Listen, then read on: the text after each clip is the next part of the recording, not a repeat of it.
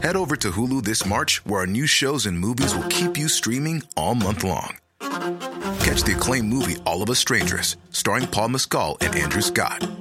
Stream the new Hulu original limited series We Were the Lucky Ones with Joey King and Logan Lerman. And don't forget about Grey's Anatomy. Every Grey's episode ever is now streaming on Hulu. So, what are you waiting for? Go stream something new on Hulu. Here's a cool fact. A crocodile can't stick out its tongue. Another cool fact, you can get short-term health insurance for a month or just under a year in some states. United Healthcare short-term insurance plans are designed for people who are between jobs, coming off their parents' plan, or turning a side hustle into a full-time gig. Underwritten by Golden Rule Insurance Company, they offer flexible, budget-friendly coverage with access to a nationwide network of doctors and hospitals. Get more cool facts about United Healthcare short-term plans at uh1.com. This is Paige, the co-host of Giggly Squad, and I want to tell you about a company that I've been loving, Olive & June. Olive & June gives you everything that you need for a salon-quality manicure in one box. And if you break it down, it really comes out to $2 a manicure, which is absolutely insane. It's also so easy to get salon-worthy nails at home with Olive & June. The difference between how your nails used to look when you did them yourself and now with the Mani system is a complete game changer. The best thing about Olive & June, too, is it's a quick dry. Dries in about 1 minute, lasts for 5 days, and full coverage in up to 1 to 2 coats. Visit oliveandjune.com/perfectmani20 for 20% off your first system. That's oliveandjune.com/perfectmani20 for 20% off your first system.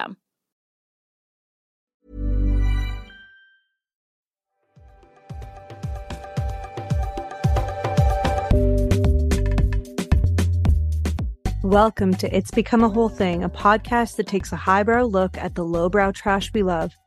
I'm your host, Emily Rose, and each week we'll tap into the cultural zeitgeist by looking at the best and worst moments of TV history. Because here, we contain multitudes and read between the lines. Join me.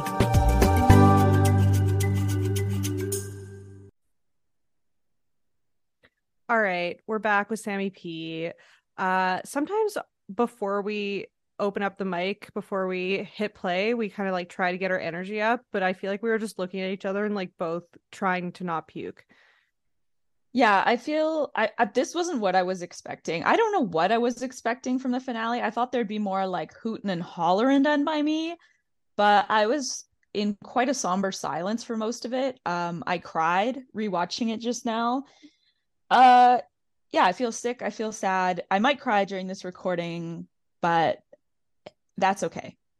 This is what we're bringing you. We're bringing you our real, raw emotions. Unedited, uncut, just raw dogging it right into your ears. Yeah. I mean, it's so hard to like remember that this is real every now and again. Well, even, I mean, I feel like even the cast is feeling that way. I was watching Katie's stories and she was like, this was the best episode of reality TV I've ever seen. About this episode? Yeah. Oh God, really? I felt the same way. I thought it was just, no, I'm not talking about people getting hurt and how I feel about that. I'm just saying in terms of how it was produced and how things came full circle from a decade ago, I think it was the best episode of TV I've ever seen. Oh, okay, ma'am. Well, I look forward to you taking the lead on this. I know you said you immediately rewatched it as soon as it finished airing. So that's an interesting perspective. because you had people to watch this with. I was alone, all alone in a dark hidey hole, and I had no one to process it with. And so all I was left to do was just either stare into the silence or just hit play again. Yeah. I was frozen in time. To watch it with your parasocial friends on the show. Let's go through this again, friends. Let's take it from the top. That was me. And now again. Yeah. One more time. No, now I finally get to interact with another human and process. So thank you for that. And that includes you listeners. We're roping you into this collective group therapy session that we're hosting today. So I think we should just get into it. As Ariana said, no lube, no, not even spit. No, not Nothing. Just straight in there. Okay. I just need to. I will say one thing first.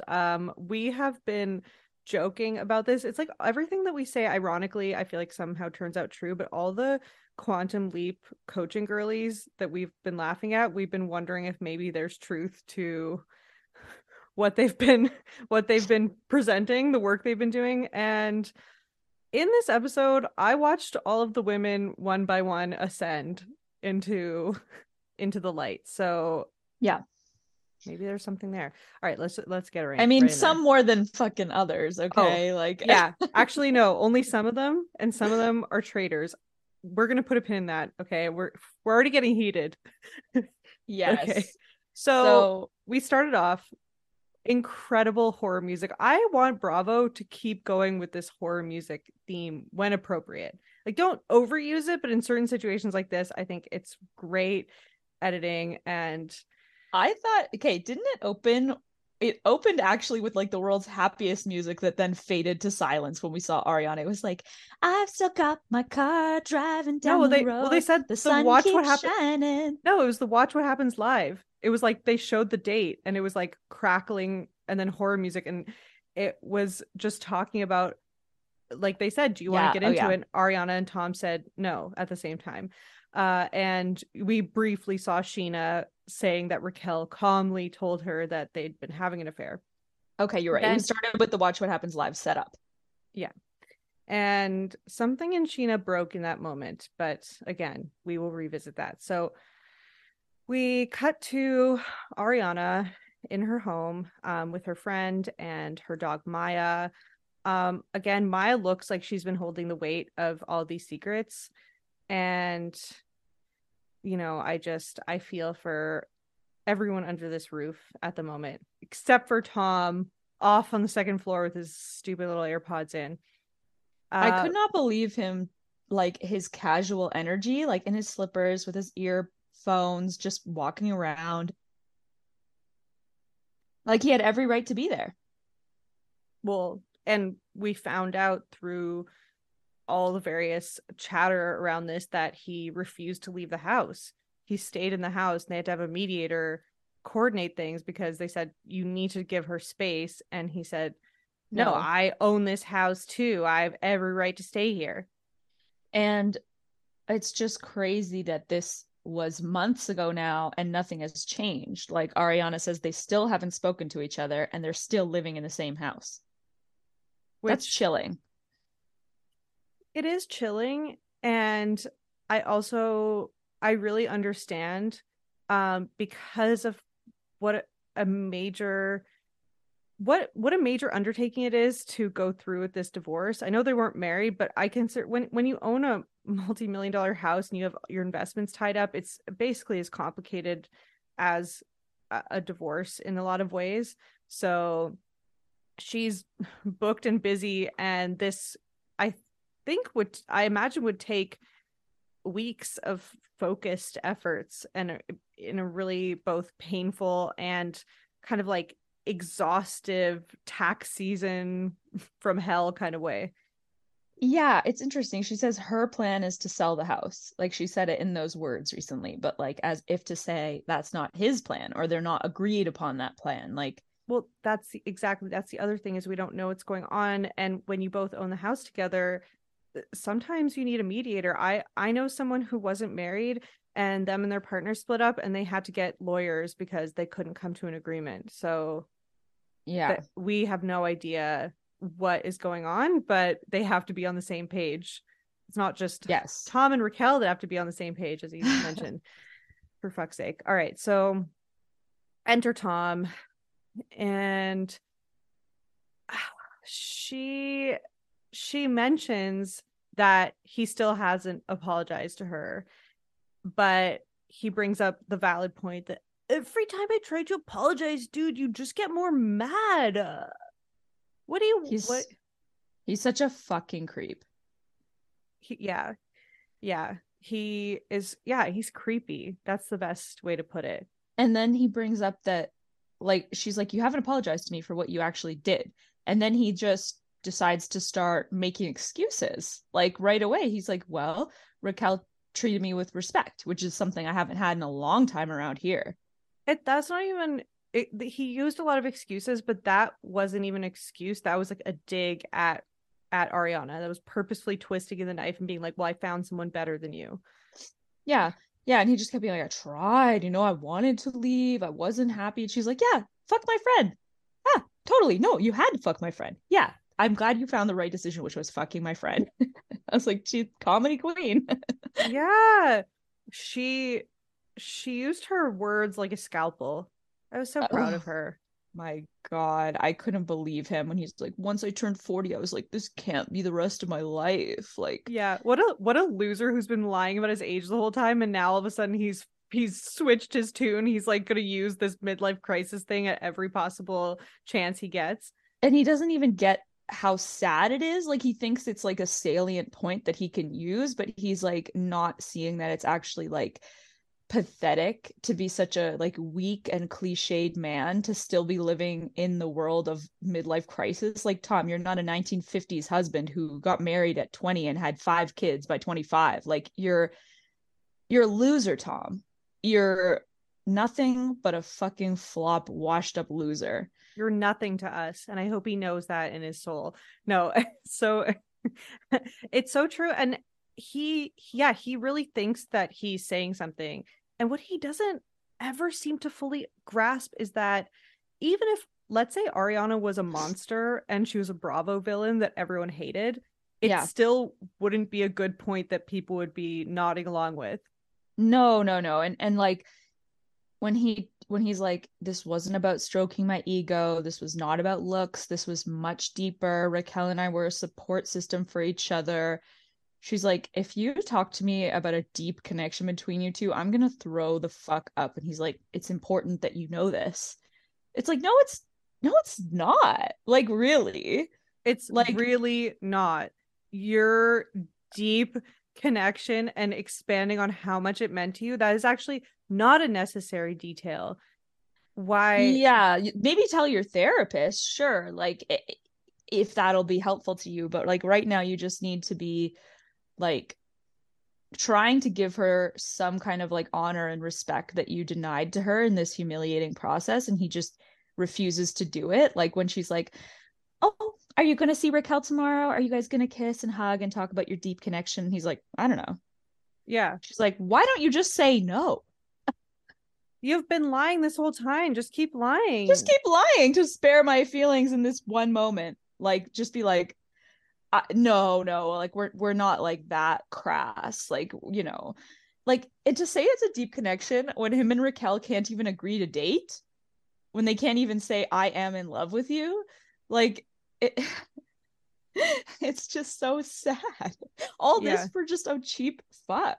Yeah. Breaking news. 40-year-old man cheats with a 27-year-old model and feels good in that moment. Wow. Crazy, Tom. He's probably the only person in that dynamic to have an experience like that. We couldn't possibly understand unless he expands upon his thoughts on it. Yeah. If he like describes his like very specific, unique struggle, I think people would really connect to that. Yeah. Older man, younger woman, just getting his spark back. It's like, oh, okay. In that case, you're totally justified. Yeah. And he said, I did not want to hurt you. And it made me think about this. I don't know if it was a course I took or if it was a documentary I watched about human lie detectors and people that work for the CIA, but they mentioned when you speak in full sentences without any contractions, like instead of saying I didn't want to hurt you, saying I did not want to hurt you, like it's like Bill Clinton, like I did not have sexual relations with that woman. It's like people are overthinking it, and I don't think he cared about hurting her. I think he wanted to hurt her. Like, if it was conscious or subconscious, like if the thought ever flashed across his mind, like, you know what, fuck her, or not, like if it only like occurred to him on a very subconscious level, it was there because this was the most deceitful, humiliating, way he could have gone about his business. That's of true. Any option. That's true. That's a good point, that he's actually getting out his resentments towards her from both jealousy and him putting the blame on him feeling trapped and unhappy with his life, putting everything on her.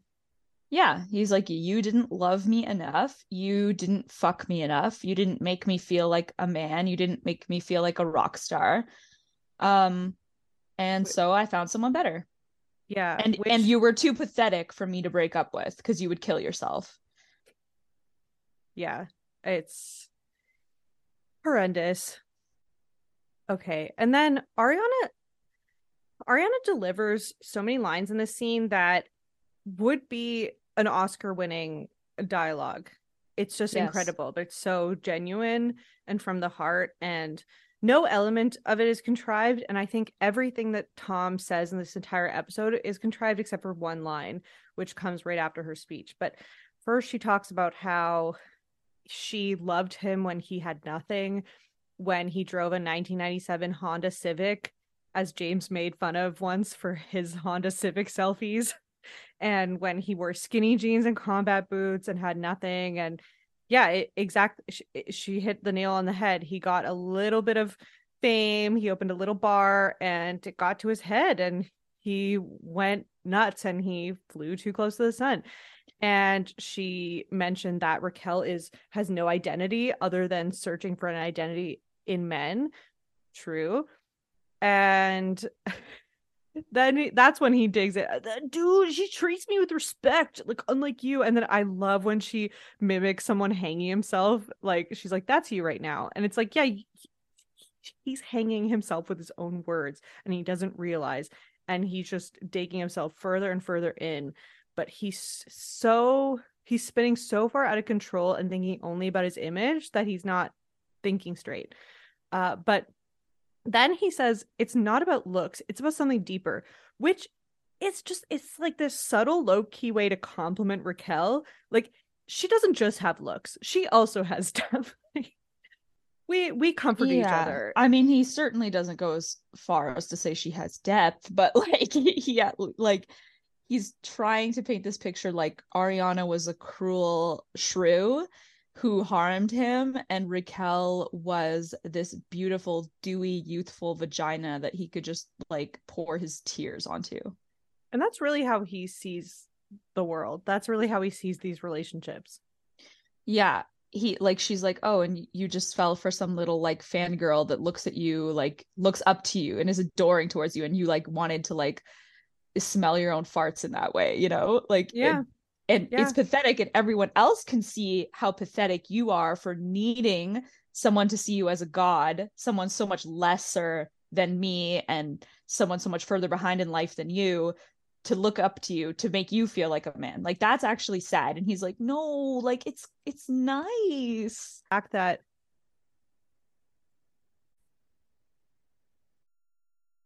after her whole speech, he says quietly to himself, like, what the hell is wrong with me? And to me, that is the one genuine moment he had in this episode. Just softly saying, what the hell is wrong with me, to himself. Yeah, you know, there's flickers of across his face, like at certain times, like there's just little flickers of him touching reality, but then he shuts it out.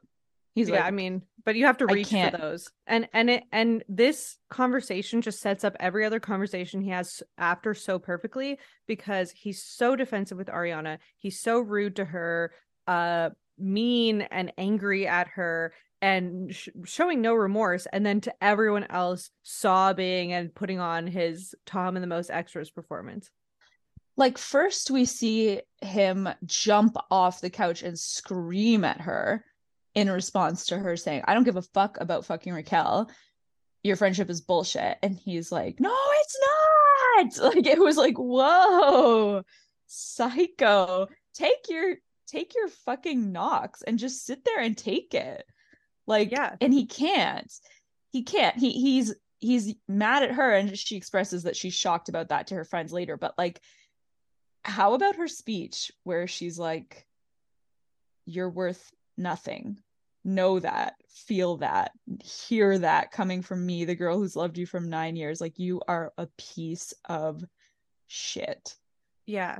Oh yeah, that's what I was gonna say before, was when we were talking about how pathetic it is that he needs to be worshipped as a god. It's even more pathetic given the fact that he had this incredibly supportive partner who's going to support him no matter how embarrassing his band was, no matter how poor, how many poor business decisions he made. He had someone who was going to stand by his side, but that wasn't enough. He needed someone who would just be nodding along and being like, wow, Tom, thanks for teaching me about boundaries. Yeah, and like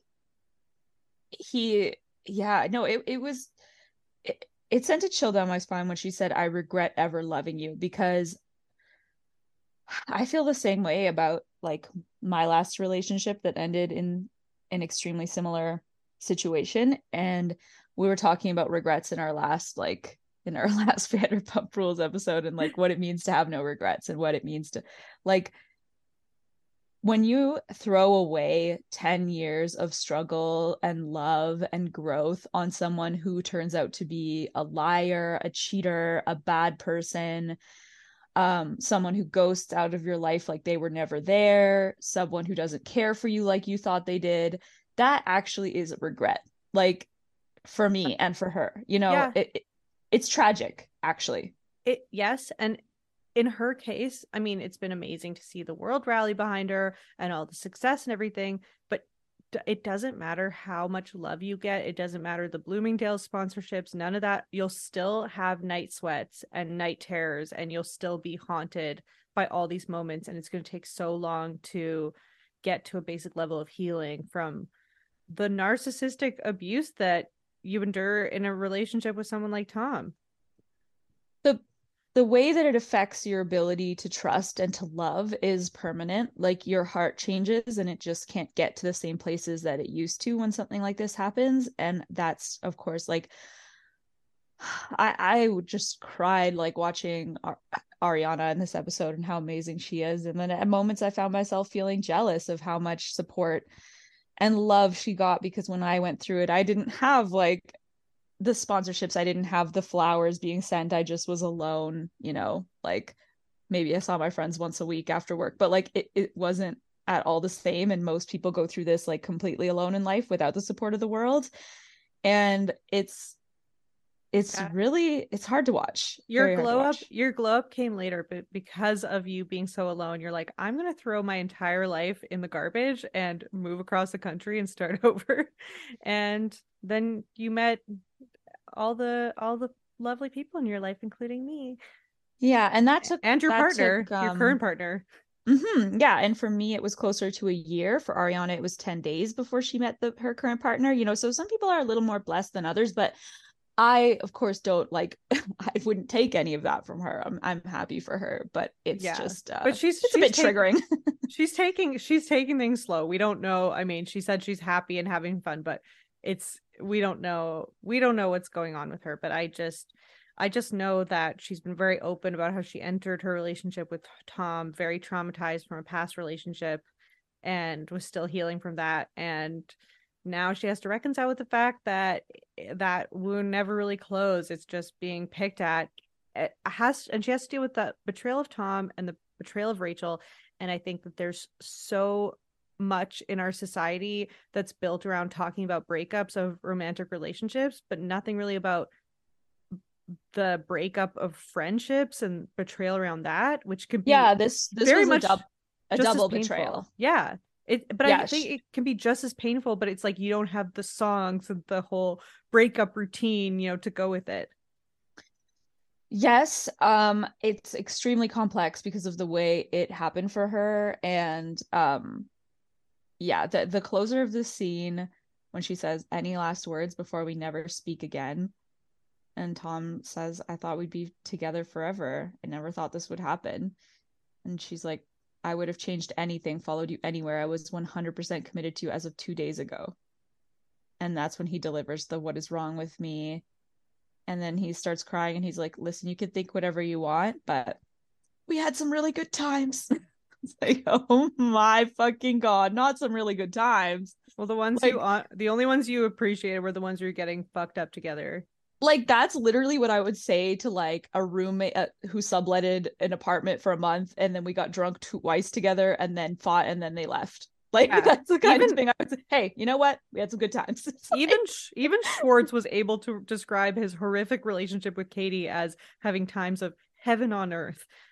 Yeah, the most romantic thing you'll ever experience. Like, we couldn't get that from Tom. We've seen those moments on the show, but he can't access the depth of what he did. He can't go there. Because, yeah, exactly. Because then it reveals what a fucking idiot he is. Piece of shit he is. Yeah. So he's just like, good times.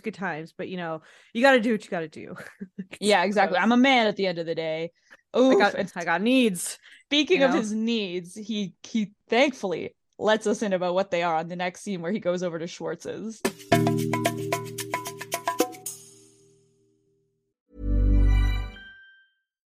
If you're looking for plump lips that last, you need to know about Juvederm lip fillers. With Juvederm Volbella XC and Juvederm Ultra XC, your lip look, whether it's subtle or bold, can last up to 1 full year with optimal treatment and no additional maintenance. Find a licensed specialist and see if it's right for you at Juvederm.com today. That's JUVEDERM.com. Add fullness to lips in adults over 21 with Juvederm Volbella XC or Juvederm Ultra XC. Do not use if you have severe allergies or a history of severe allergic reactions, or if you're allergic to lidocaine or the proteins used in Juvederm. Tell your doctor if you have a history of scarring or taking medicines that decrease the body's immune response or that can prolong bleeding. Common side effects include injection site redness, swelling, pain, tenderness, firmness, lumps, bumps, bruising, discoloration, or itching. As with all fillers, there's a rare risk of unintentional injection into a blood vessel, which can cause vision abnormalities, blindness, stroke, temporary scabs, or scarring. For full, important safety information, visit Juvederm.com. Ryan Reynolds here from Mint Mobile. With the price of just about everything going up during inflation, we thought we'd bring our prices down. So to help us, we brought in a reverse auctioneer, which is apparently a thing. Mint Mobile Unlimited Premium Wireless. How to get 30, 30, bit to get 30, bit to get 20, 20, 20, bit to get 20, 20, bit to get 15, 15, 15, 15, just $15 a month? Sold! Give it a try at mintmobile.com/switch. $45 up front for 3 months plus taxes and fees. Promo rate for new customers for limited time. Unlimited more than 40 gigabytes per month. Slows full terms at mintmobile.com.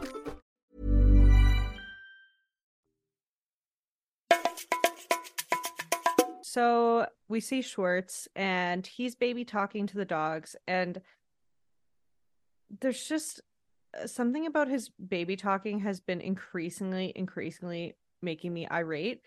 I never want to hear it again. It represents to me him and his little shtick that he puts on about being this good guy, doing nothing wrong, getting off scot-free. And it's funny because right before we start recording, I open up Instagram and he posted this story where he's like, hey guys, I actually got a new dog. And he's like in Australia with a kangaroo, and he's like, hey, blah, blah, blah, blah, like baby talking to him. I was like, get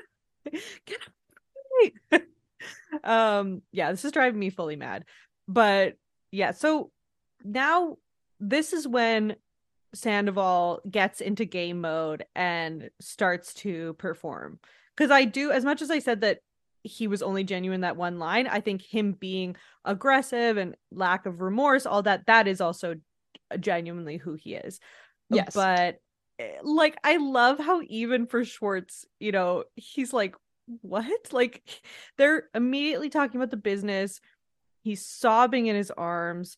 He's so sorry. They're so concerned about their future.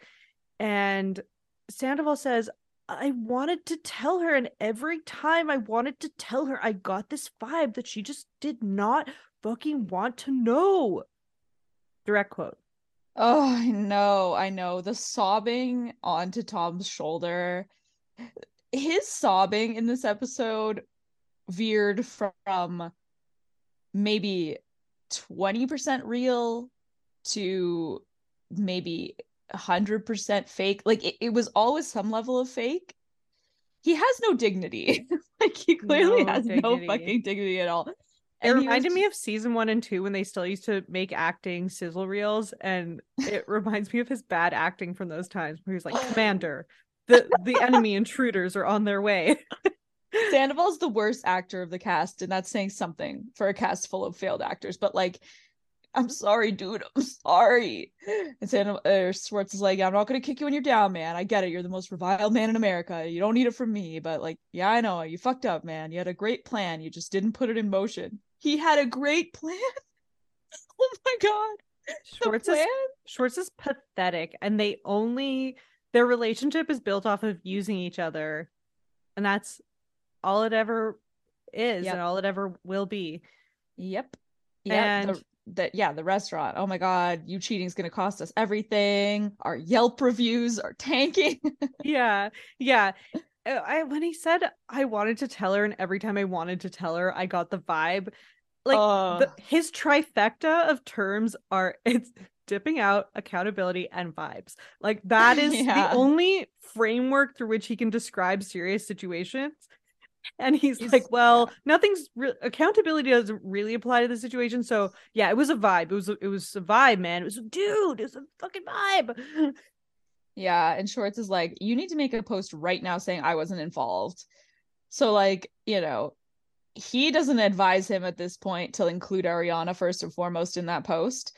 And then when Ariana confronts him about it later, he's just like, oh, well, you know, the partners made him do it. And like, everyone was just freaking out. I guess he just forgot you for a moment, but they both are forgetting her. Like, well, and also the great irony is that as much as Scandival was going to fuck with their business regardless, if they actually played it smart and both at least somewhat convincingly pretended that they cared about Ariana, they might have been able to salvage it a tiny bit more. Yes. But the fact that they're like, the business, like, shut the fuck up. Literally talk about that off camera. Try to be a human being first and foremost. There was a path, a PR saving path through this. Yeah. And at every turn they made the wrong decision. And you can hire an expert to just literally tell you exactly what to do and say, I know, but follow their instructions. Just get them to print out cue cards, read them before every conversation. They can't. Their budgets are shoestring, between their Coors Light budget line and their fucking mortgages and their rent, dried up sponsorships. There are no more club appearances. Yeah. When we see Schwartz just slide down onto the hardwood floor, just sort of collapse there, like between all the chairs and the couch and the rug, he's just like, I need to be on the floor. Like, I was like, okay, he is feeling this at least. Schwartz is liquefying. He's turning into half vegetative state, half just withdrawn Homer Simpson. He's palm leafing, but this time just trying to like absorb into his own floor. Like he wants to be dead. And Sandoval being like, bro, I'm in a relationship with no intimacy, and the only time I can get off is by watching porn in the bathroom. And Schwartz just whispers, this can't be real. Well, Schwartz, and then he mentions that he can relate, and I'm like, I love Sandoval complaining about lack of intimacy, because that's Schwartz's whole life, but that's his preference. I know. He's like, well, look, that's relatable. And it is like all of Sandoval's problems with the relationship, wanting to break up, not wanting to be with someone where they never have sex. Like, everyone would have fucking understood that if he had just done the right thing. Yeah. All of that actually sounds like a justifiable reason for ending a relationship. Of course. It wasn't working for him. It wasn't meeting his needs, whatever. Like, respectfully end it then with this woman who's given you everything. But he's acting like Ariana is someone that has set up booby traps all around the house. And that if he leaves, he just presses a button and he falls through the floor to his death. Like, like there was physically no way for me to leave. Like, she turned into a transformer, and her like iron fists, like, smash the door closed. That's what he's trying to convince us. And Schwartz like pushes back against Sandoval with like his pinky finger, like he like Sandoval like goes too far even for Schwartz a few times. Like he's like, bro, like when I would say I was going over to your house, like all she had to do was follow me to know I didn't. And he's like, well, you don't want to say that, man. You don't want to put that kind of responsibility on her to have a PI on you. All she had to do was follow me and like track me. What is she, Colton Underwood? She had to put something on your car and then watch it and then watch every move. And because she didn't do that, she's a dumb bitch who, deserved what she got. Didn't care about the relationship. Clearly, if you're not tracking your partner, you don't care. Did you think about that? And Schwartz, like even Schwartz says, like, bro, you had so many opportunities to sit down and talk to Ariana over the last 8+ months. Like, and but Tom Sandoval says me and Raquel had to be on the same page because he shows far more respect, which he barely shows any women respect, but a little bit of respect goes towards Raquel and her needs, and that they had to be on the same page. He had to respect her wishes. So now he's blaming her for not coming clean to Ariana, being like, well, Raquel wanted to keep being friends with Ariana. We saw Raquel's desperation in the last episode to get this out. Like, well, it has to be a woman's fault. So it can't be all one woman's fault. At least one. Sometimes another woman's preferably fault. A group. Yeah. Okay, so next scene, we're at Ariana's.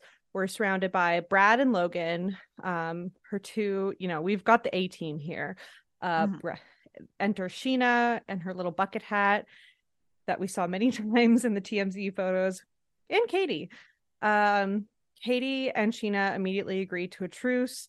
The situation is just, it continues to bring peace to womenkind. Yes. It's just trumps everything. It's like, this is so serious. Like, we can put aside our little wedding beef. Yeah. It's like they've always had beefs. They've always had stupid little beefs. And it's just, it's a relief to see them put it aside. And of course we get the two shot of their reactions alongside each other to each like wave of info that Ariana doles out, and it's great. It's amazing television. Like, their faces are in disbelief. Well, and Katie still has to throw a little. One of them has to say something immature. Katie has to be like, "The last time I saw her was at Sheena's wedding. Sorry, my vacation." I'm like, let it, Kate. Well, just let it go. Fully let it go. Everyone, drop it for now. But then we hear from Sheena, and I know she was very upset in this moment, but watching her have war flashbacks and describe her pushing Rachel, shoving her and running away, she was in that moment. She was okay. I know. I can't. Oh my God. The lingering hugs that Ariana gives to each friend in this scene literally brought tears to my eyes every time, because of the history between, like, her and Katie have literally had the same life, but with two different Toms. And Sheena has been in the trenches with Raquel. Like, so like they're all feeling the complete weight of this betrayal. Like, it's hitting everyone. Like, Sheena has been through it. Like, Sheena is like the second victim in this, if I had to make a list of victims. Yeah. Because she got the fucking restraining order. Yeah, and Tom and Logan were there at every festival and every little event where they now have to revisit and think about, oh, where was Raquel? Where were Raquel and Tom in that moment? And I know, it's wild. And like, they're like, Sheena's just like, what kind of person does this? And Ariana's like, evil, insidious people. Yeah, it's true. Like, they're having to grapple with the fact that the people who they spent the most time with and spent the most emotional energy with are sick and evil. Like, I mean, at first I really didn't want to use that word, but the more that's come out, I'm like, Jesus. No, they shook hands with the devil for sure. And even though they were both adamantly defending Raquel to Katie, obviously all of that is dropped. Like, Katie's not, there's no gloating or anything in this situation. It's just all of them reconciling with this. So Sheena has her little Elle Woods moment where she explains that legally she can't create a fist.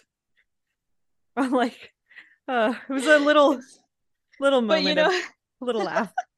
It was funny, and I will say I was right about this. As soon like I believe Sheena that it wasn't a fist or whatever. And as soon as this came out, I was like, I just don't see, like, Sheena's never punched someone. She's like, I'm not a puncher. It's just not something I do. I'm like, yeah, she's not. She couldn't even break the penis flute. She's just a little delicate little lady. No, I know. But actually, I remember when this was first going down, there was the rumor that they had gotten into a physical altercation. I remember you saying in the group chat, you're like, I don't see this for Sheena. I'm like, I could see her. Yeah, just in she did something. She did more than I thought. Yeah. It makes me wonder if I would. But she wasn't beating her down.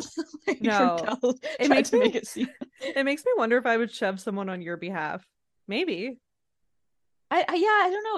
It's. I fucking wish we had the footage, obviously, because it's just such a weird scene that Sheena's describing. I'm like, where are they? Are they in a bar? Are they in an alley? Are they outside? I think they're backstage of Watch What Happens Live. Well, she said they were having drinks after. And that could be at the place, or that could be at a bar. I don't know. But like, yeah. And then she said, I shoved her and she hit her face into a wall. And I'm just like, what? I really need to see like the reenactments, that like or Asian news. I'd take blurry security cam footage. I'd take anything because I want to know. Yeah, of course. I want to know what happened there more than anything, but we never will. So we have to move on. We're asking for 3D reenactments. We're like, yes. The budget was there for the soundtrack to this episode. So let's spare no detail. Katie talks about how Rachel wore the Tom hoodie to BravoCon, the infamous BravoCon outfit, which later spawned the BravoCon Halloween costume from Sandoval. And she realizes that she was directing her anger at the wrong Tom, and she said quietly, I feel ill, and also I feel like I want to draw blood. And I just wish that was true. I really want Katie to come into her full power. I really feel like I watched a lot of them come into their full power in this episode. But Katie, there's a lot of talk, but at the end of the day, she's in this washing machine endless cycle with Schwartz of yelling, I'm done, and then fighting and everything.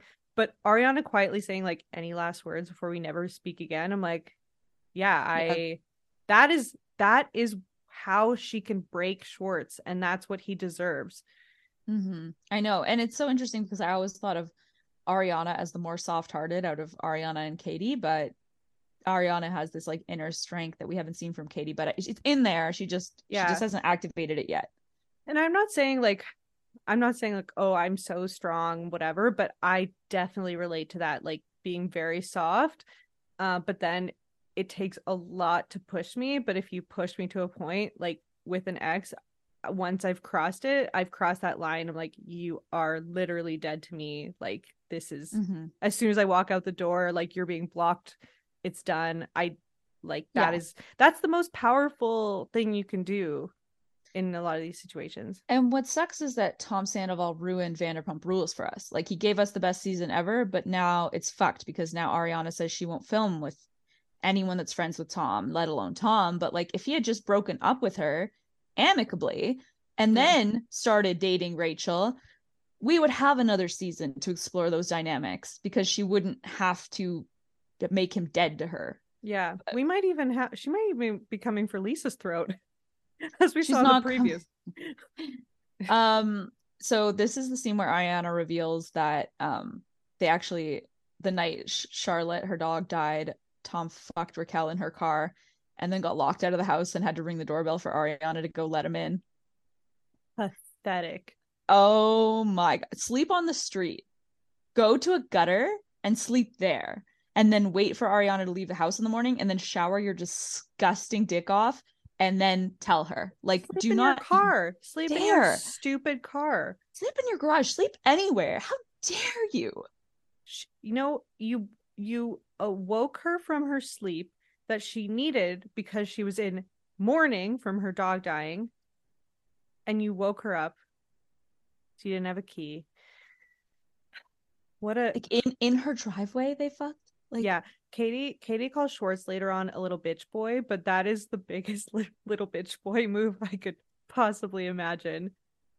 they just always know how to sink lower and lower, don't they? Yeah, and that's what men do a lot of the time, is you really think you've hit absolute rock bottom, and they invent a new type of excavator that can get to like another layer of the earth and just dig deeper. Like, and that's what the Toms do. Somehow they bring it to you every time. How? It's incredible. It like almost defies the laws of physics, because we're like, you can't go any lower, and yet they continue to pull out new tricks.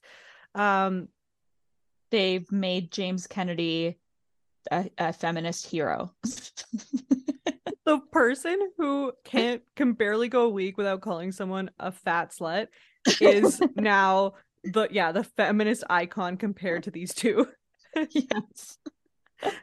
Literally, as you so much as scuff his shoes, he'll call you a fat dumb whore, and like everyone's like, James, like, oh my god, his scene, the number one guy. Yeah, his scene in this episode was the only one that made me laugh. It was the best scene in the whole episode. Let's get to that. Well, first, we end off the scene with Logan breaking the penis flute, and I enjoyed that. I also had a little laugh at that, because we've had a lot of good times with the penis flute on this show. Yeah, it's really, it's been a main character of some party nights, so it felt cathartic for me, and I also had a little laugh. I love how he's telling Sheena to do it, and she can't even do it, even when she's so upset. Yeah. But then we go to James and Allie's apartment, and James is in tears, and so many scenes with him remind me over and over of why he's truly made for TV, because this is his genuine reaction. He gets so emotional, and he's really hurt. Like, he's so sensitive, and yes, it's interesting because often in these sort of dynamics, people are mad at the quote other woman or the mistress, and it's interesting that he says that he's mostly upset with Sandoval, because in a lot of ways, like, I mean, with Raquel, he's made his peace, at least with the fact that she is not on his side. But Sandoval, the doors of trust were fully open. So I get that. Yeah, he said he's the definition of a backstabber. I always looked up to him, and then he does this. It's a complete waste of friendship. He threw that away. He's such a piece of shit, bro. Yeah. He's weeping. Lala saying how he hooked up with Billy Lee. Yes. And I don't know how she says it. She's like, no, you didn't, or like, she's like, that case went cold, and I don't think it needs to be cold no more. Yeah, it's like the go one episode without doing a black scent challenge. Lala has not met that. Yeah, no, I know. Yeah, she's like, I'm sure Tom has cheated a million times. I'm sure he cheated with Billy Lee, and it's like, yeah, true. And then I love like Lala, Katie, Allie, and James. What a powerful foursome. I hope they film together lots next season. There have been many times throughout this season where we've seen brief interactions with James and Katie, and I wish that James and Katie would have leaned into that more. I feel like they can be really powerful allies. They're both totally. It's like Jax and James. Like, it's a very unstable mix. It's a very combustible mix, and it could go bad very easily, but when it's good, it is so good. And they have common enemies. They're both equally volatile. They both won't let go of a grudge. I've wanted that, and I've wanted it since I saw them interacting in Mexico, but I want them to keep going down that path. But when James we'll says, see. Let's call Raquel right now. I'm like, yes, James, thank you. And Allie's like, no. And James like, you guys stay silent. I want to ask her a couple questions. God, I would love to have a slumber party with James. I would. So fun. I'd be scared to be around him. I don't want him to call me fat. Well, now that I've lost a couple pounds, hopefully we could be friends. Okay, well, I am at risk around James, so I don't. No, me too. I'm just kidding. But it's funny. It's just like, I understand that when you're like a skinny person, like Lala, who will never be overweight, like she's just like, I'm safe in this friendship because at least I'm not fat. So he won't say that. Yeah, you fuck the fat man, pay for your rent. It was just who she was with, but now she's no longer with him. So yeah, he delivers us. It's incredible. It's basically like a prank call to Rachel. Yeah, he's just like, hey, it's me. So how do you feel about what you've done? She's like, yeah, like it's been a lot. She's like, I feel really shitty now. And he's like, are you in Sandoval item now, Raquel? No. Really? How about losing every single person that you thought liked you in Los Angeles? Yeah, well, it definitely is eye-opening. You done diddly fucked yourself. You done diddly fucked yourself over. For Sandoval's dirty cock, his 40-year-old, his dirty dick. Yeah, all the people you're building friendships with, you just trashed it for like Sandoval's little cocky cock, his stinky little 40-year-old cock. Seriously, Raquel. James continues to bring the one-liners. Incredible. I give him that. Oh my god, James, the last person I need to explain anything to is you. You're not the brightest chick. Let's not dilly-dally round the bush. The smartest thing you ever did was keeping this affair with Sandoval to yourself. Bye. Bye. I love he goes, bye. Hangs up. Oh, we needed that moment. Oh my lord, yes. We needed that moment. Because now we're going into the swamp, as Dodie would say. Into the swamp, into like the octagon of just me fighting with the voices in my head. We go to Rachel's apartment and Tom walks in and they check in on each other and he says, "Are you okay?" She's like, "I think so." And he's like, "Are you okay?" And he's like, "No." And then they both cheers, but then he says, "To being in hell." And she says, "We don't belong in hell. I'm just here. I'm just a girl standing in front of a boy asking him to love me." Like, oh my god, this is like basically what her speech sounded like. Oh, well, when he walked into her apartment, I got chills from how like comfortable he was there. Like, yes, he like takes off his hat, throws it on the like a hook. The dog, he's like, "Hey, Graham." The dog like loves him. You know, he's just like, this is his place that he goes. And their hug when they nestle in each other's necks. Yeah. And like, without a word, they just each pour a huge double shot of brown liquor and chug a Coors Light. God. Like, yeah, and I don't actually think we belong in hell. We're just two friends that started having feelings for each other. No, you're not. And then he says, "Just came out of left field when I was trying to hook you up with shorts." And I was like, dude, you're sleeping on Ariana. She's fucking amazing. She's like, you just called me Ariana. Oh my god, this Freudian slip had me dead on the floor. Like, my skin just slithered off me and ran away. I couldn't deal with it. Like, he's right that Ariana is amazing and he did sleep on her, but it's not true about Raquel. Yeah, he continues also, as we said, that it's incredible how much they keep digging deeper in their graves. It's also incredible how profoundly he's able to humiliate himself further and further. Oh, because this isn't even, I would argue that this is not even the worst that he humiliates himself in this episode, which it's so hard to choose. That's an impossible question. To me, it happens later at Villa Rosa, but that is for later. Okay, you're right. But this was pretty bad. And she's like just trying to tell him like what's been up. She's like, "Look, I had to tell my mom, like I had to tell my family about you." And he's like, "Your mom hates me." She's like, "Well, yeah. And what about your family?" And he's like, "They love you." And then she says, "I love you too." And he's like, "I said they love you." Oh, but also I love you. Oh. And then they try to kiss on camera, but they can't bring themselves to. It feels too wrong. Yeah. And then we get a little confessional with little smiley face Rachel, once again very relaxed. And she talks about the incredible connection that they had and just how I did not have the willpower to not see him. And they were like, why did you fuck Sandoval? And she's like, I wanted to know what it would be like to have sex with someone I loved as a friend. And I'd never had sex like that before. And I should have left, but I didn't have the willpower to not see him. Yeah, smiling and relaxed. Like to say like I've never had sex like that before is so disgusting.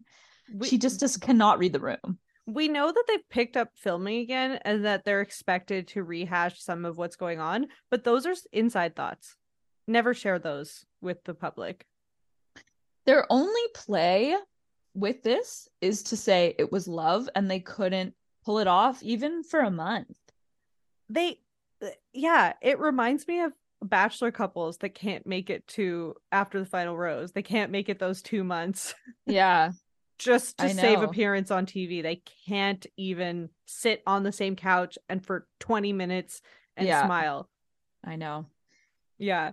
But they're talking about the consequences and they're only talking about themselves. They're only using I statements like, this turned out so bad. But then she says, these are the learning experiences, right? When she's talking about getting punched, like we see her like millimeter scratch and they're both acting like she's been beaten to a bloody pulp. And she's like, yeah, Sheena punched me. And I'm like, is this my karma? Like, it scares me. I feel so isolated. I feel like I only have you, my parents, and my sister who have my best interest at heart. And even with you, it's questionable. Yeah. And then says the obvious, which is that she can't trust him because he went out on and cheated on the love of his life with her. So how would I know that you're not going to do it to me? He will. Yeah. And even her with her newborn energy, new to this planet energy, still sees this very obvious fact. Yep. And he's not even trying to convince her because he gives so little shits about her. He's just like, I can't predict the future. Maybe it'll work out. Maybe it won't. Whatever. Like, it's not like, I get it. Like, whatever. And all he can say in the confessional is like, when I kissed her, I felt hope. Maybe I'm not washed up. Maybe my best days aren't behind me. Ew. And then the last thing we hear them say to each other's faces, if we were to do it over again, obviously I would do a lot of things over again. Yeah, me too. Okay. All right. Well, then we go to Villa Rosa. But wait, we get the fucking placard that says, after this scene, Raquel turned off her phone and was not seen or heard from for 2 weeks. I actually, at that point, I paused and I looked up the criteria for antisocial personality disorder, and she doesn't fit all of the criteria. And I know, like, whatever, you're not supposed to diagnose people, but it's interesting how many of them she checks off, which I'm just going to read off the list because some of them definitely not, but many of them, yes. So physical cruelty to people or animals, no. Consistent manipulative or exploitive behavior towards others. Lack of conscience or remorse for actions that negatively affect others. A disregard or contempt for authority. Repeated pattern of breaking the law with no regard for consequences. Well, she broke the law of human beings. Frequent outbursts of aggression, no. But a pattern of deceptive or lying behavior to their own benefit. Substance abuse problems, which we've talked about over on the pod before. Disregard for their own or other safety. And frequent use of flattery, wit, and charm to gain advantages for themselves. Oh, and trouble, the last one, trouble forming attachments or maintaining relationships. Well, she definitely got that one. Yeah. And I mean, and then I think this has been said enough, but I looked up just a little refresher of the traits of a narcissist, which I can just confidently say that's Tom, and he checks off every single one of them. But I think we all know that, and it doesn't really need to be reiterated, but just, yeah, someone who cares only about himself. So we go to Villa Rosa. And Ariana is talking to Lisa. Lisa says none of us suspected anything, despite the fact that she spiked Ken's drink in the last episode to get him to say his one line. I just wrote Lisa as a traitor because this was my second time watching, and I had not forgiven her for her later visit with Tom, but They have their moment. Lisa has like this fight within herself. Inside every man is two wolves. And she's got the one that's like feels for women and empathizes with them so much and sees herself in them and their struggle and their common struggle, wants to support them. And then there's this side of her that's like, men are so stupid. They're stupid little babies and they need to be cared for and forgiven. And it's tough for her to reconcile those two things because like obviously she feels for Ariana. Like Lisa's not a sociopath. Like when she cries with Ariana, I believe that she is sympathizing with her genuinely. But then she just can't help herself but to say to Tom, like, you're not a bad person. You just did bad things. Like, you'll move on from this. And well, I'm glad you're giving her a more generous interpretation of things. I think I'm just pissed off from this episode. And it's just making me think a more pronounced version of what I've thought many times throughout this show, which is that she's just a misogynist. She's a raging misogynist. And as much as she's like, yeah, girl power, it's like that Spice Girls kind of girl power is just like, rah, rah. But that's how boomers had to be, you know, like it's like, yeah, girl power, but if there's only going to be one of us, like I will slit your throat to get that spot at the table. Yeah, she always forgives the men. She always holds women to a higher standard. And yeah, and I think that holding to a higher standard speaks to what level of respect she ultimately, like I do think she respects women more than she respects men, and she expects more from women, and she sees like all the work that women do in the world and sees that is objectively more valuable than the work that men do in the world. But she's been raised to like be like, you have to like worship men or show your respect to them or something. Yeah, her unconscious bias is raging misogynist, but on the surface very much she has internalized misogyny. Like I can't, it's not the same as a man who's a misogynist. A woman who's a misogynist is like, I'm gonna give her more grace. Like definitely. But anyway, we flash forward to Katie's apartment, and Schwartz comes in again, baby voice. He asked for a Coke, if he can drink a Coke, and it's incredible how in a conflict his digestive system just completely relaxes. Yeah, and then he cracks a Coors Light instead. He's like, well, I saw it in the fridge, so yeah, even like wanting a sparkly beverage with caffeine would be too much for me in this moment. And how about Tom walking around with his squirt cola in every single scene and just bringing it over to everyone's house and just sucking back his seltzer in every scene? It's so bizarre. Is Squirt the only the company that's going to sponsor him? Is that why this is happening? Because he had a Squirt with he had a Squirt tour in all the TMZ videos of him on the street. He had a Squirt. He brings an open Squirt in his car and then walks it to Villa Rosa. What in the name of God? What is? Yeah, midlife crisis indeed. Like, you should have just gotten a motorcycle. Actually, he had a motorcycle. He had a little motorcycle with a sidecar, and that didn't scratch the itch. So no, it wasn't enough. So Schwartz, always hungry and thirsty, ready to eat a full, nice square meal. As for Coke, they sit down, and Katie's trying to get to the bottom of things, and she's so close to me. That's how I feel about her. Okay, this is my truth. These are my raw emotions. I'll probably feel different next week. Who knows? But I think in her mind, she's delivering the same kind of cutting lines as Ariana, but in reality, there's still too much warmth towards Schwartz, just too much softness. And she's prying him for answers, and he tells one story and then gaslights her a bit and then quickly switches his story. But then says, look, I'm just a dude trying to get by in life. I'm looking after my health, my wealth, my family. There's man-eating crocodiles in Florida. I know. Oh my God. Like Tom Sawyer, like what is happening? I know. And when Katie says like they're still covering for each other, they're each other's true disgusting lovers, I'm like, well, at least she sees that. Yeah. And she's like, well, you've been his bitch boy for how many years? He's like, I'm not his bitch boy. She's like, you're gonna lose a lot of friends. And he's like, I don't think so. I'm just a dude trying to get by in life. It's like he's in denial that this is gonna have consequences on him. It's Yeah, crazy. or he just doesn't want consequences, so he's whining about like, no. It's like when Yeah. a kid has to go on timeout and they know it's probably inevitable. They're like, no, put up a Yeah. fight first. Right. Yeah, yeah. So then we move on to the next scene. We see some Nike slides shuffling down the sidewalk, and it pans up, and the music at first I thought it was going to be suspenseful and dark, but then it kind of switches. They went all out with the soundtrack budget for this episode. And we see on our screens Kristen Doty, Kristen herself. This scene healed me. It cleansed me. It healed a part of humanity that was broken.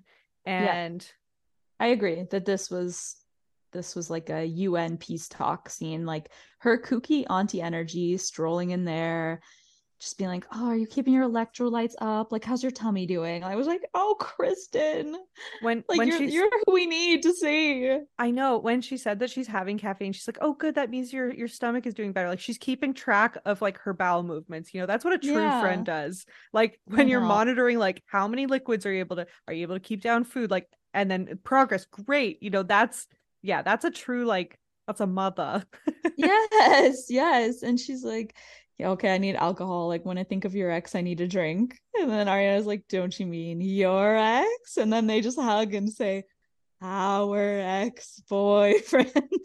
and like shooting stars go off like fireworks. It's just like sparkle, like beautiful swirling sparkly energy. Like I was expecting some kind of like Harry Potter, like phoenix rising up from their hug or something. Like, oh, totally. It was so cute. Their smiling faces hugging. Like Ariana's hugs in this episode, oh my god, they killed me, every single one. Like her just collapsing into Lisa's arms, like she just couldn't take one more step. I was bawling. I was like, yeah, she's and so precious. And I think that I know this is just one moment in time, so you can't judge everything from that, but there is a ton of stigma that's put on BPD, different than other mental health conditions, I think, where people talk about people with BPD as if basically they're like subhuman, or like they're just incapable of loving or healing. And I really think that in previous seasons, it's been much talked about, she exhibited all the traits of unhealed, untreated BPD, but she looks centered. The fact that this happened and she's showing up and is like, let's do positive things, and it's from this calm place. She's in her cozy clothes, she's in her sweats and her slides, and she's like, let's write down beautiful things that we want to call in, things we want. Like, she is the person that we need, and she is also showing how much growth she's had. Yeah, totally. And we're talking about borderline personality disorder for those who it often gets confused with bipolar, but we've seen her like absolutely like a feral rat at her most unhealed, and now to see her as a beautiful mother figure was really powerful. Yeah, because if you are Ariana's friend in this instant, you have every right to be shocked, mad, screaming, but she's one of the only ones who seems very calm enough that she's like, okay, I brought all the supplies, we're going to move forward, we're going to do exactly what we need. It was incredible. Yeah, and it was the perfect energy of like, she's not shocked because she knew that this was inevitable, but she has no malice, no rubbing it in her face. Like, she's so gracious when Ariana's like, it shouldn't have taken me 9 years to figure out, like, I shouldn't have been defending him for your sake in those 9 years, because she kissed Tom when he was dating Kristen, and Kristen's just like, oh, pish posh on me. Like, if anything, I'm sorry that you had to do me the favor taking him away. Like, she's just so gracious. I cried in that moment. It was so beautiful.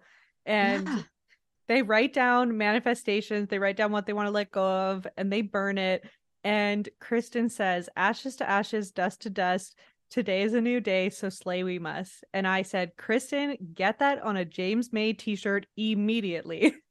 Oh, absolutely. Life is beautiful, so slay we must. Oh, yeah. Ariana just like gets it, and they're both like, their spirits are so beautiful in that moment, and you really feel that they like have such a bright future ahead of them. And as longtime fans, that is meant a lot.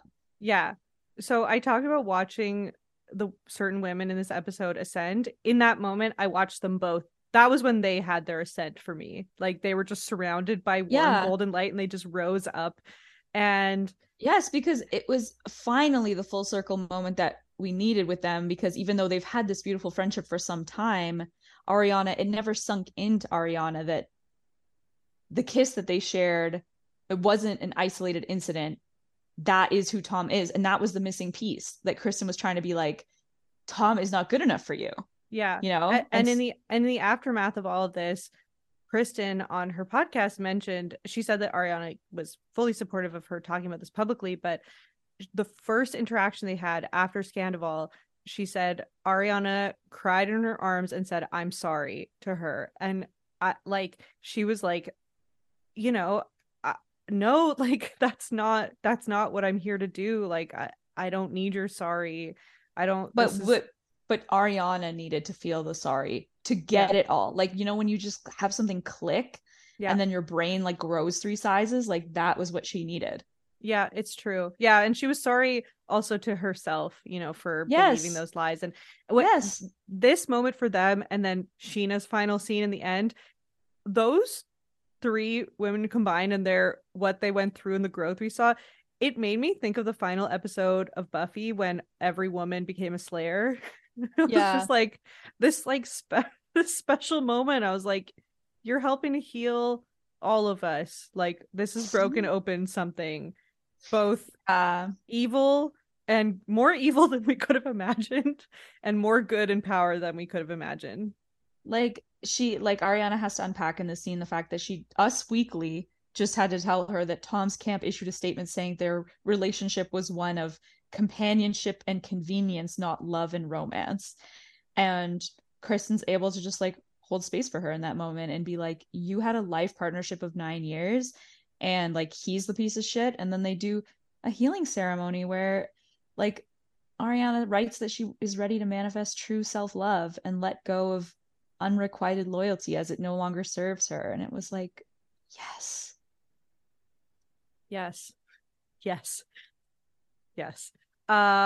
That which I needed that strength that I got from that scene, because I needed it going into the next scene where the rain is pouring down. Even the weather is like on the side of like production, just this whole event. Like everyone's got the memo. Pouring rain.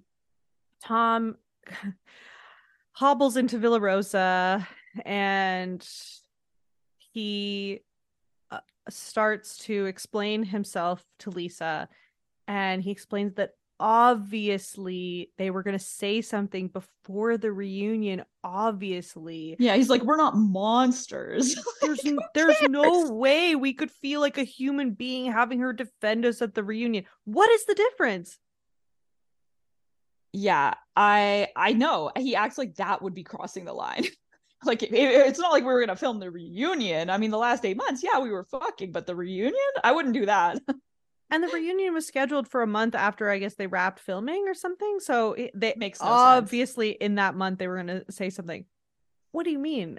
What is different from her defending you at the reunion versus defending the rap you party? It makes no sense. There's no difference. But he rolls over there dressed like a fucking stupid magician with his squirt. And his white nail polish, his little my god, white out, his matte white gel nail polish. Like he has officially ended that trend permanently for all genders. Yeah, the white nail polish industry cannot recover from this. No. Yeah, and he has it just throughout the season to really cement it. He never tries another color, and now it's tainted. But yeah, he's like to Lisa, he's like, well, I didn't want to hurt her. Like, I know Ariana has a hard time trusting people. And Lisa's like, well, what's she gonna have now? Like, are you fucking kidding me? And he's just like, I wish I could talk to her when she's not so angry, and I might not get that chance. I don't want that to be the last combo I have with her. And then he starts his, I don't know what to call it. Yeah, in my notes I wrote, lift your head up and show us those crocodile tears so I know they're real. Oh yeah, we see his eyes at the end of the scene and they're dry as a bone. Oh yeah, the way he's shaking again, it's he's going for like, he's like, Tom, today you have to deliver the most hysterical, over the top crying scene that any actor's ever delivered. Yeah, if anyone's new to the show and has not seen whichever season when he was in Peter Madrigal's short film and played, like, go and find that, because the acting is the same caliber. And Lisa does not know what to do with herself. She's like, you have to stop. You have to get a grip. Like, yeah, it seems like she's like kind of holding back a laugh, but like also disgusted. Like she's like, this guy's not. He didn't walk over to the window to do like a crying scene, did he? Like, yes, he did. yes, he did. Like he's in a British novel, like a love lost, and for a fortnight I will not see my love. Like leaned up with one arm against the glass, and he's going, "Oh God, oh God." Jesus.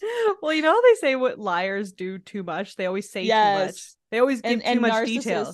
Yes, and also narcissists, when they want to manipulate someone into feeling for them, they'll often like cry and smash and like do a big scene, and it's like really over the top crying. So yeah, he's not convincing anyone, but that's why to me it's so salient that he was so rude with Ariana and then putting on the theatrics for everyone else, because I think that's his true narcissism, showing that he knows Ariana's a lost cause. He knows she's out the door, so whatever. He's just pissed off that he can't look good. And so with everyone else, he's like, okay, I think there's still a chance. Like Schwartz and Lisa, his two business partners, are the ones where he puts on the biggest, like, yeah. Oh, and he gets the furthest with them, so his instincts are right on that, because like Lisa's like telling him there's going to be a way through this and that they've all done bad stuff and like one day he'll maybe be forgiven, which turns out to not be true. She says he's not a bad person. That turns out to not be true. Like all of my opinions on this have flipped completely since the beginning of this. When Lisa says in her confessional, they've all been guilty of things, I screamed, not Ariana, Lisa, you fucking well, why I oughta. I mean, come on. She did kiss him at the Golden Nugget in a pool. Yes, 3 years ago. No, but yes, that did happen. But is that even worth bringing up this brief moment in time? It's just so incomparable. She does say not as bad as this. Like, granted, not on this level. Well, this is maybe on the level of like Jax fucking someone in front of a dying 95-year-old woman. Like that is in that tier of it's in that tier, but Jax maintains that was one time, so even he fucking wins out, and we never thought someone would take his crown on that. But anyway, him raw dogging Faith while they heard a woman's raw dogging Brittany while they heard a woman's death rattle just next to them is that is in a similar category. But anyway, I think we have to move on. We must move on. No, we got to move on. So next we're at the rooftop of a restaurant. We have Katie, Sheena, her sister Courtney, Charlie, and Lala. And it's really funny because of, you guys, if you've been listening, you know my feelings about Lala and how I found her this season, but it just really compounds how not close Lala is to Ariana, that she's basically on the same level of importance as like Courtney and Charlie. Like even I would say Katie is not as close to Ariana, but even she was there, like the A and the B team, but Lala's like not even in that grouping, but whatever, doesn't matter. So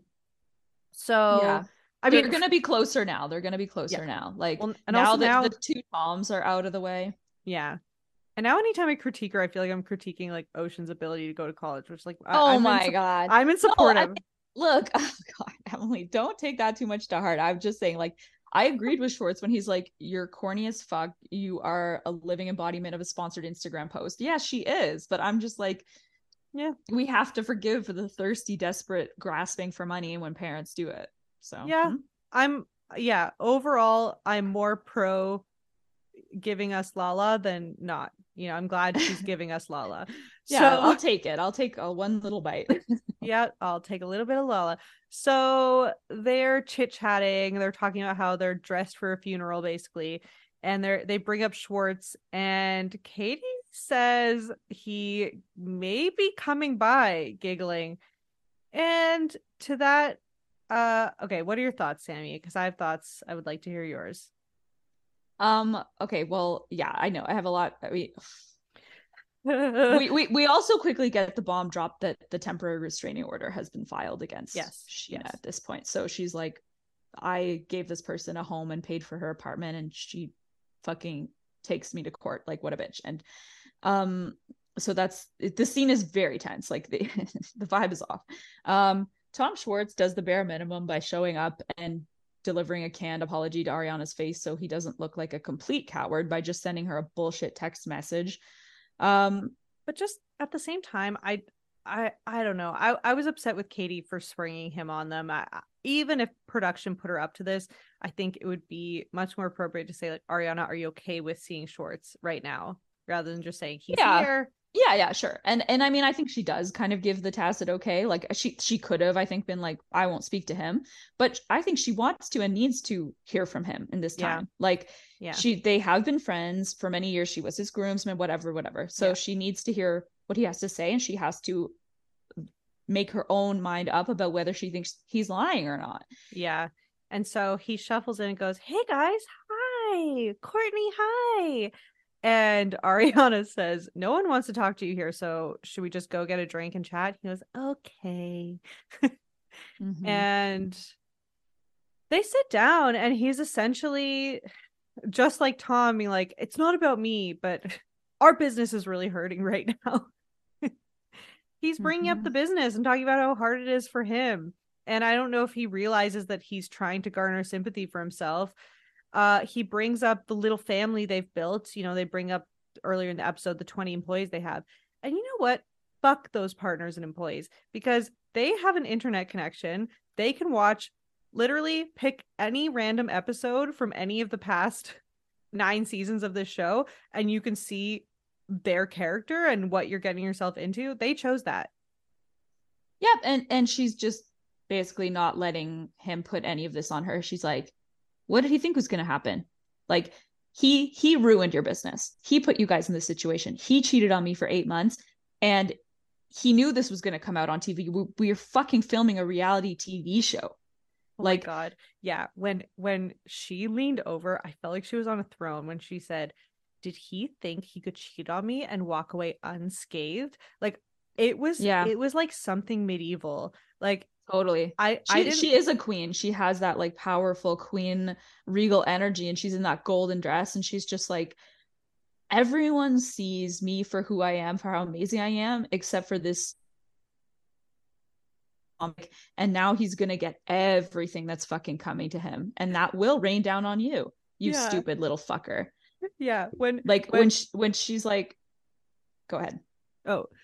When she talked about Tom not getting away unscathed, I pictured them chat. Like, I pictured Sandoval like leaving the house, and then just like her releasing the hounds, like as he's walking down the driveway, like to Maya being like, kill him, and Maya just goes and lets out all the pain of what she had to witness and just turns on Tom. Like, she's so calm, but it's so powerful. Yeah, and he doesn't realize how much like her golden light has been protecting him this whole time. And now that she's not there to give him credibility, he's going to see how cold the world can really be. It's the same with Sandoval. He doesn't realize that he was only cool because of his association with Ariana. That's the only reason why we listen to his... Well, that's who I was talking about. Who are you talking about? Oh, Schwartz. Well, I mean, I guess...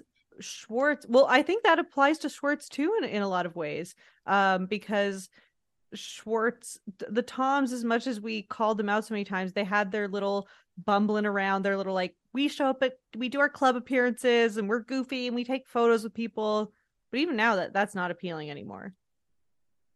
No, and Tom can't wriggle out of this one. Like, he basically reveals that he knew, and that's, you know, everyone knew it and suspected that he knew, but like he tells her, and she's like, or sorry, he says, you know, every time I brought it up, Tom assured me he was handling it, and she's like, I'm not an it. I was his ride or die, defended him to you, even trying to support him to go 4 days without drinking so that we could freeze embryos so that if he wanted that down the line, he'd be able to have that. I wish I didn't miss him, but what I miss is not real. And I will not have mutual friends with him. So I am not your friend anymore. Whew. Powerful. Yeah. And it's such a powerful line. And then she's crying and he's sitting there with his fingers in his mouth and his Tom trucker hat just looking more and more deflated. Yeah. He kind of thought, like, he had a couple lines that could have worked if he had the right delivery. Like, he's like, everyone's saying I'm an accomplice and like that's devastating to me. Like, and if he had just leaned into this and been like, I love and respect you so much, I think what he did is so disgusting. Like, I can't associate with him anymore. Like, he could have changed how things went, but he's made his bed with Sandoval and he's gonna be dying in it. Yeah. You should not support your friends, no strings attached. No, not like, this is really, really bad. The level of public humiliation he's subjected Ariana to and showed no remorse. Like, it's definitely enough reason to cut somebody out of your life, because if he would do that to her, he's gonna do that to you as soon as it's not convenient for him to be your friend and business partner anymore. And he's already betrayed you horribly by doing this way. Well, they're like two figurines just leaned on each other, and that's what's propping them both up. But it's so precarious. But Tom Schwartz experienced all of this and then had the audacity to go on Watch What Happens Live and tell us to give Sandoval a hug. So yeah, I mean, it's like, if he does have unconditional love for Sandoval, I almost like do respect it a bit. Not respect, but like, I have to, like, I get it. I know what it's like to unconditionally love someone and forgive someone, but he's tanking his own reputation in the process. Yeah, they're rotted. They're too rotted to even understand how to shine it on and save face. So then we move on to the final scene. We're at Sheena and Brock's place. And look, okay, in some ways, I kind of hate that I've become a Brock apologist and I get all the issues with Brock, but I think just what has chipped away at me is just seeing how he always sticks up for Sheena, and just so few people have over the years, friends and romantic partners. And he knows that it's her battle to fight, so he leaves with Summer, but on his way out he's like, look, you put us in a really tough spot, and was like, I'm gonna go. And I was like, and I respected that too. And I thought it was kind of funny what he thought, like, Tom Sandoval had a package in his hands and he was like, what do you have here? And Sandoval's like, oh, I don't know, something on your porch. And I'm like, Sandoval has showed up empty handed to every single one of his apologies except for his open can of squirt. He has not brought anyone wine, flowers, like any kind of show of humility or like politeness. Like, he tried to hug Lisa in his wet coat and she was like, no, I don't think this occasion warrants a hug, and maybe we'll never hug again, actually. She did the British thing of making an awkward comment about the weather and then just moved on. So here we are with Sheena, your twin. Walk us through it, Emily. Oh, I thought you meant Sandoval's twin. I was like, no, she's your twin. Yeah, Sheena. Sheena Shea. So she talks about how they were friends for 14 years and how much her friendship means to her. And I get the people talking about how much everyone in Ariana's life has made it about them. But Sheena, this is valid. Sheena has experienced the death of two very close friendships in an intense betrayal, and she is in tears about that and talking about how much Sandoval made her feel included in the early days of them knowing each other when no one else did. And he, once again, he thinks that this is going to work. He's like, I've tried my I turn 40 bit on everyone. It didn't work, but I think there's something to it. I'm going to workshop this until I get it right. So he talks about how he had a spiritual awakening at 40, which probably happened when he was on mushrooms watching the sunrise with Rachel, like for a spiritual awakening. Oh my God. Was that in the hot tub or like after? Was it,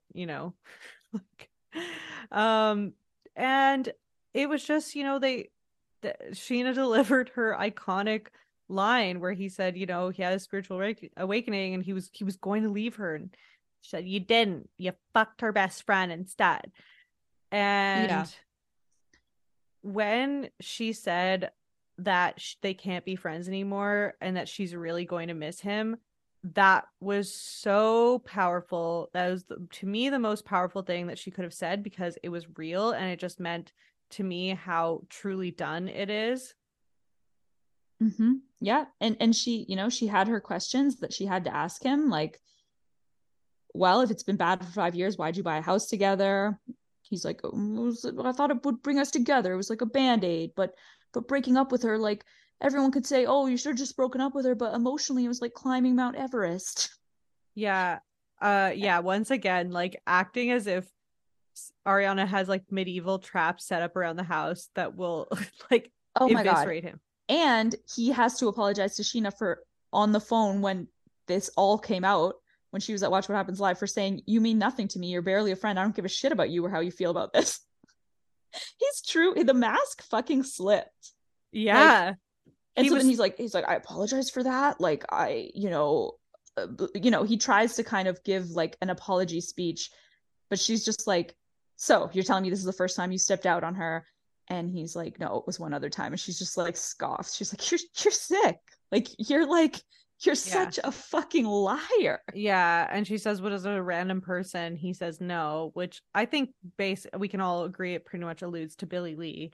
Well, no, he said him and Ariana have clarified that it's not someone who's been on the show, this person who they think it is. Oh, was it? But listen, Joe? The Billie Lee thing might be true as well. Oh yeah. But he's alluding to someone that I think was even more caught with than Billie Lee. So it was one of the Logans.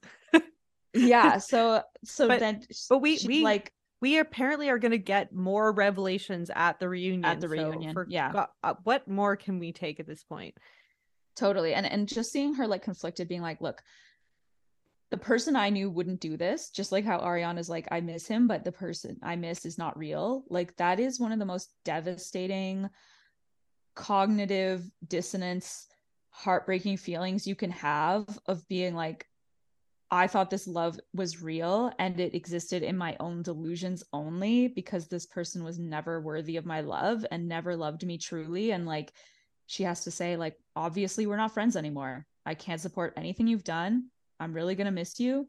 You don't deserve any friends right now. I have to just go like make my baby dinner and like live my life, and like just sobs her way out of the room. Like, it was really tough to watch. Yeah. I don't know. I really, it's funny you say, okay, like, I know you're joking that she's my twin, but like, I just really identified with that moment. And, you know, I was just talking to someone about like illness and death, and like when someone passes away, you kind of like, certain people can like fall, like, basically it just shows who your real friends are, and a lot of people like lose someone in that wake, and I had that with someone where like it was like they've been in my life for decades and they were just being very hurtful, and I was like, I had this like moment, it was almost this moment of peace where I'm like, I am so sad, I will miss them, I am done, and I'm never going back. And it took like, I think, way too much to put, like, I should have done that earlier, but it was just like, it was like this moment of calm, clarity, peace through the sadness of being like, I am done now. Yeah. Like, when you realize like, fuck, I have self-worth, I have standards, I have some things that I can expect from people, and that's okay. And if they can't give that, like, we should just part. And Sandoval could have fucking had so many respectful endings. Yeah. And she just talked in Sheena in her most recent podcast about how she's like, this has made me not feel like I can't trust anyone. It's made me feel jumpy about every single relationship. Of course. And she had to question Brock because of those rumors. Yes, Brock, all of her friendships. She's like, I feel like I can't sleep at night. I don't know. She's like, I knew exactly who Raquel was. I don't know who Rachel is, and I don't understand. And that is scary. Yes, to have someone, she was like a snake that they were like breastfeeding, basically. Like, they like took her in and were like, you're just a baby and we'll take care of you and we'll build you up and we'll teach you about friendship and love and bonds. And then to have someone like that actually be causing your downfall and stabbing you in the back is so fucking scary. Yeah. And she ran off crying and covering her face, and it was just such a real moment. And that's when you know, like, it was so real, because when people know that when they're on a reality show and they cry openly, it's a great scene, it's a great TV, you know, giving your ugly cry face. But when she just had her hands in her face and just tried to dart off, like, it was like, no, I need to get away. I'm so overwhelmed right now. Yeah. Like, I don't even want to do this for the cameras. Like, I just can't. And because it must be so weird putting together, like, you're like, I've heard that my friend did this, but it's unthinkable. So I'm going to see them and we're going to talk it out. And then you see them and then you're like, I'm sick. Like, you did this. Like, you really fucking did this. Because of the history that you have with someone like that, it's like, you're holding out hope. You're like, it's impossible, but maybe they'll offer up something that will somehow redeem this that I don't know about. Yes, and let me try to understand, like, what happened here, because I can't understand. Yeah, and when that happens, when that final thing happens, it's like, okay, well, now you can't live in any more denial. There's nothing left. It truly is done, and all your worst fears have been confirmed, and now you just have to mourn that. Yeah, like, we'll never get another, like, booze cruise scene with the whole crew. We'll never get another dumpling scene of the two. Like, there's so much to mourn. And like, when Ariana said on Watch What Happens Live, she's so strong for going on and doing that, by the way. Like, I could never fucking give a live reaction in a fierce cat suit to my breakup. Oh, it's funny. I feel like, okay, I feel like this is me trying to, like, this is like a pick me girl kind of thing, because I'm not like, I would put on a cat suit, but I actually I remember I think this was after my first breakup. I remember going shopping and getting all these like tight revealing clothes. And the woman was like, what are you looking for? I was like, I'm looking for clothes that will make my ex feel bad about his decisions in his life. She was like, oh, I love this. Let's go. And I was so excited. Yeah, totally. And this was when American Apparel was big. So I got all these like bodysuits. And yeah. I mean, I only relate to the witches of WeHo and their utter and complete messiness, and like the lover will suffer. Yes, like, there's like the pick me side of like Ariana, Sheena, Lisa, and there's like, and Raquel formerly, and then there's like the side of like, I am a problematic, fucked up, crazy bitch, and like, I will never hide that.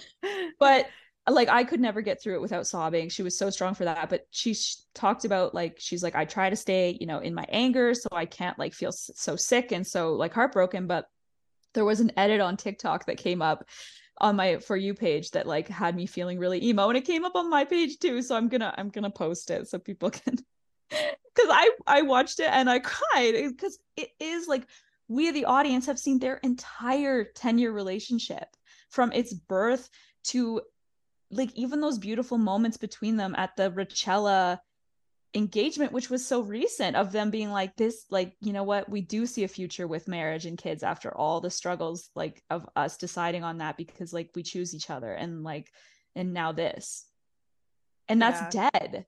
That is all wasted, and it's sad. I know. And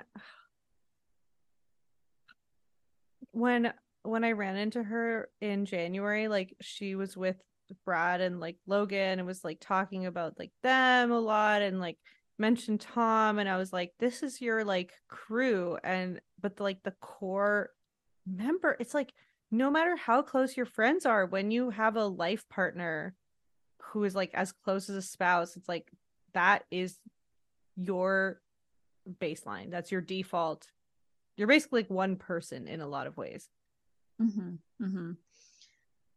Yep, she was willing to do whatever it took to make it work, and instead he does this. And I love, actually, I just to go back to the part with Sheena where he's like, first of all, fuck Tom for the bringing up like, oh, Ariana said she would kill herself, which I'm like, fuck you. And yeah, also, I'd like to hear that clarified by Ariana yeah, herself. truly. And also, like, because he's lied about everything else. So, like, you know, I could, and like you and I, like you, me, and Ariana, we're all depressive people, and we make so many grim jokes and also make comments like but that's just how we talk. That's just how we see the world. We're not like glass half full people. No, And and like fuck knows, I've been suicidal many times in my life, and like I believe that she probably was, based on what we've seen, like her being very open about. Like she's like, I want to leave my life, I want to end my life. Like she said all that on camera. So like yeah, I don't think that that's out of the realm of possibility that she's like, imagine I lost like the only thing in my life. Like I would really feel like I had nothing to live for. But he knew that he was hurting, and then he's like, well, also breaking up would hurt her, and I don't want to hurt her. And Sheena was such the salient point that no, you call her brother, you call her closest friends, who are also your closest yeah, friends, absolutely. you Her rally them mom, around. you make sure everyone's there as a support system, and you do it with compassion. If he had broken up with her with compassion, she would not have killed herself. No, Like, but if you are genuinely concerned about that, you call 911. Like that is yeah, that is like, if that's something that you're scared of, but it's something that I don't believe him that he was scared of it. no, because also, and I don't believe that Ariana did this in a manipulative way, but this is a thing that people will do in a very manipulative way, use that strategically. Like often men will trap women in situations and threaten that, like, and it's like a grain of truth and a grain of like, you can't, or this will be on you, like total, twisting everything around. Yeah, but I don't believe his painting of her as this like unhinged and manipulative and Yeah, fucked up person. Like we've seen how strong she is. We've seen like all the support she has around her, and it just doesn't hold water. It's just not believable. Plus he's not empathetic, so I don't think that would be a reason for him not to do it. I think he just wanted to have his cake and eat it too. yeah, because yeah, that exactly.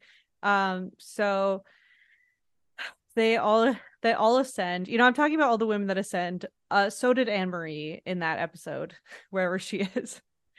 Yes, and I hope that's not the last we hear of Anne Marie, but maybe it is. Maybe this is what they were talking about, that they just like, he confirms like, well, Ariana knew about that the whole time, and she's like, yes, I did know about that the whole time. Well, Anne Marie has been like probably humiliated and raked through the coals, for her one appearance on Vanderpump Rules. So I would imagine she wouldn't want to be back on it. No, I know, but like, yeah, I know. And it's such a boring end to the story to hear Ariana on Watch What Happens Live be like, yeah, I knew that they fucked. It was before we were exclusive, and I thought it would make Tom look bad, so I just helped him cover it up. It's like, oh man, yeah. Like, so you're a pretty good liar yourself. Like, you had Sheena believe in it. It's not that didn't happen, but that you believed it didn't happen. Yeah, I get, as much as I am a real crier, like there's moments like that I would want to be stoic, because I wouldn't want them to like see my tears, and there's certain things that I would want to work out in private. Like Schwartz said, they had an unspoken contract to not humiliate each other. I love how he said that to Katie as if it was like this special thing that they had. I'm like, Schwartz, that is the contract that humanity has with each other when you're in a like, they had this Schwartz has betrayed the human contract so many times. Yes, they had this thing where they wouldn't humiliate each other in public on TV or behind closed doors. I'm like, not like us, bub. Like, me, whenever I want to say something, I'll just dump a beer on your head, and I'll just tell you that you're a whiny bitch, and I hate the sound of your voice. Yeah, that I've never been less attracted to you in my life. Like, yeah, that to him it's this novel thing. Well, they didn't do that because they have this thing. It's kind of their thing. Yeah. It's those open relationship rumors. It's that like she's gonna protect his, like Hillary Clinton, like stand by her man, but she's turned out to not feel that way. Yeah. Well, I wish we could end this on a positive note, but it's just, this is really taken out of both of us, and that's our truth. Yeah, and like, let's spill our feelings in the Discord if you're in it. Oh yeah, the Discord, if anyone has listened this far, the Discord is open to anyone who's on Patreon. We have a Vanderpump Rules channel. It's all for that. And yeah, that's it. We will be back with more coverage until this is over. Yeah. And for now, au revoir. Au revoir, mes amours. Bye. This podcast is produced by me, Emily Rose, hosted by the Sonar Network, and edited by Solomon Krause Imlath. Don't forget to subscribe to the podcast and leave me a 5-star review. See you next week. Au revoir, mes amours. This podcast has been brought to you by the Sonar Network.